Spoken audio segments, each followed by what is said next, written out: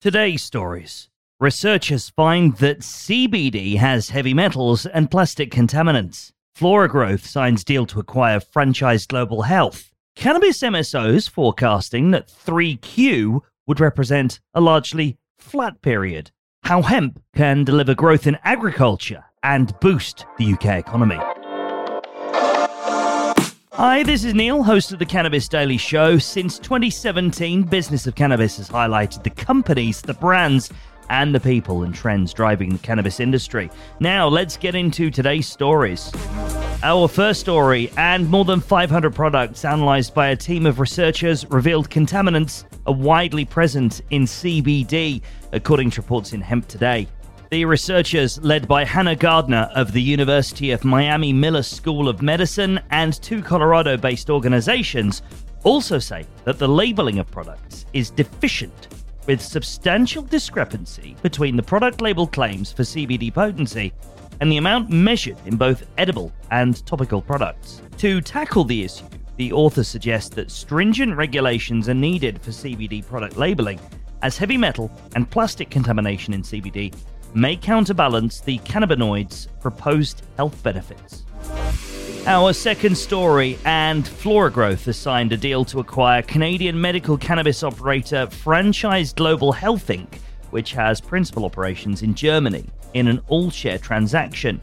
RTT News reports that the financial terms of the deal were not disclosed, but that the merger is expected to yield at least $3 million of annualized cost synergies within the first year.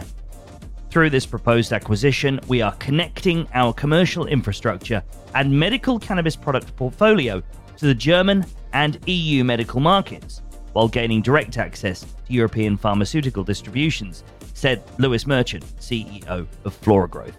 He continued, "We believe franchise will significantly increase our commercial international revenue and provide essential distribution to German pharmacies and a growing wholesale market." Our third story now, and analysts have outlined expectations from MSOs, including Jushi Holdings and Planet 13 Holdings, forecasting that 3Q would represent a largely flat period when compared to 2Q on both the top line and adjusted earnings before interest, taxes, depreciation, and amortization. In other words, EBITDA, reports Proactive Investors. Impacting factors include inflationary pressures on consumer spending and valuations being particularly sensitive to the prospect of legislation progressing at the federal level. However, near-term valuation catalysts are still on the table, according to the experts, including Biden's announcement that he'll pardon federal convictions for simple possession, the anticipated review of the appropriateness of having cannabis classified as a Schedule I narcotic, the prospect of a Safe Banking Plus Act to potentially gain traction. Before we get into our final story, have you followed this show in your favorite podcast app yet? Look out for a button marked follow or subscribe and click it so you never miss a future episode. Our final story, writing for Business Can, Mike Morgan-Giles, CEO of the UK's Cannabis Industry Council, explores the impact the agricultural hemp could have on the UK economy.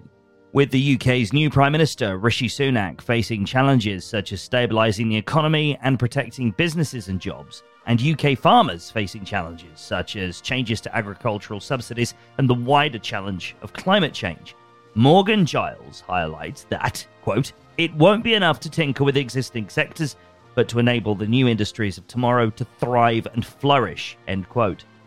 One of these industries is the industrial hemp sector, which, with a range of uses, including paper, biocomposites, textiles, building materials, and animal food, could play an important role in making the agricultural sector more dynamic and successful. Morgan-Giles also emphasizes the beneficial impact of hemp on biodiversity, noting that it provides a much-needed late-season source of pollen for our bee and pollinator populations.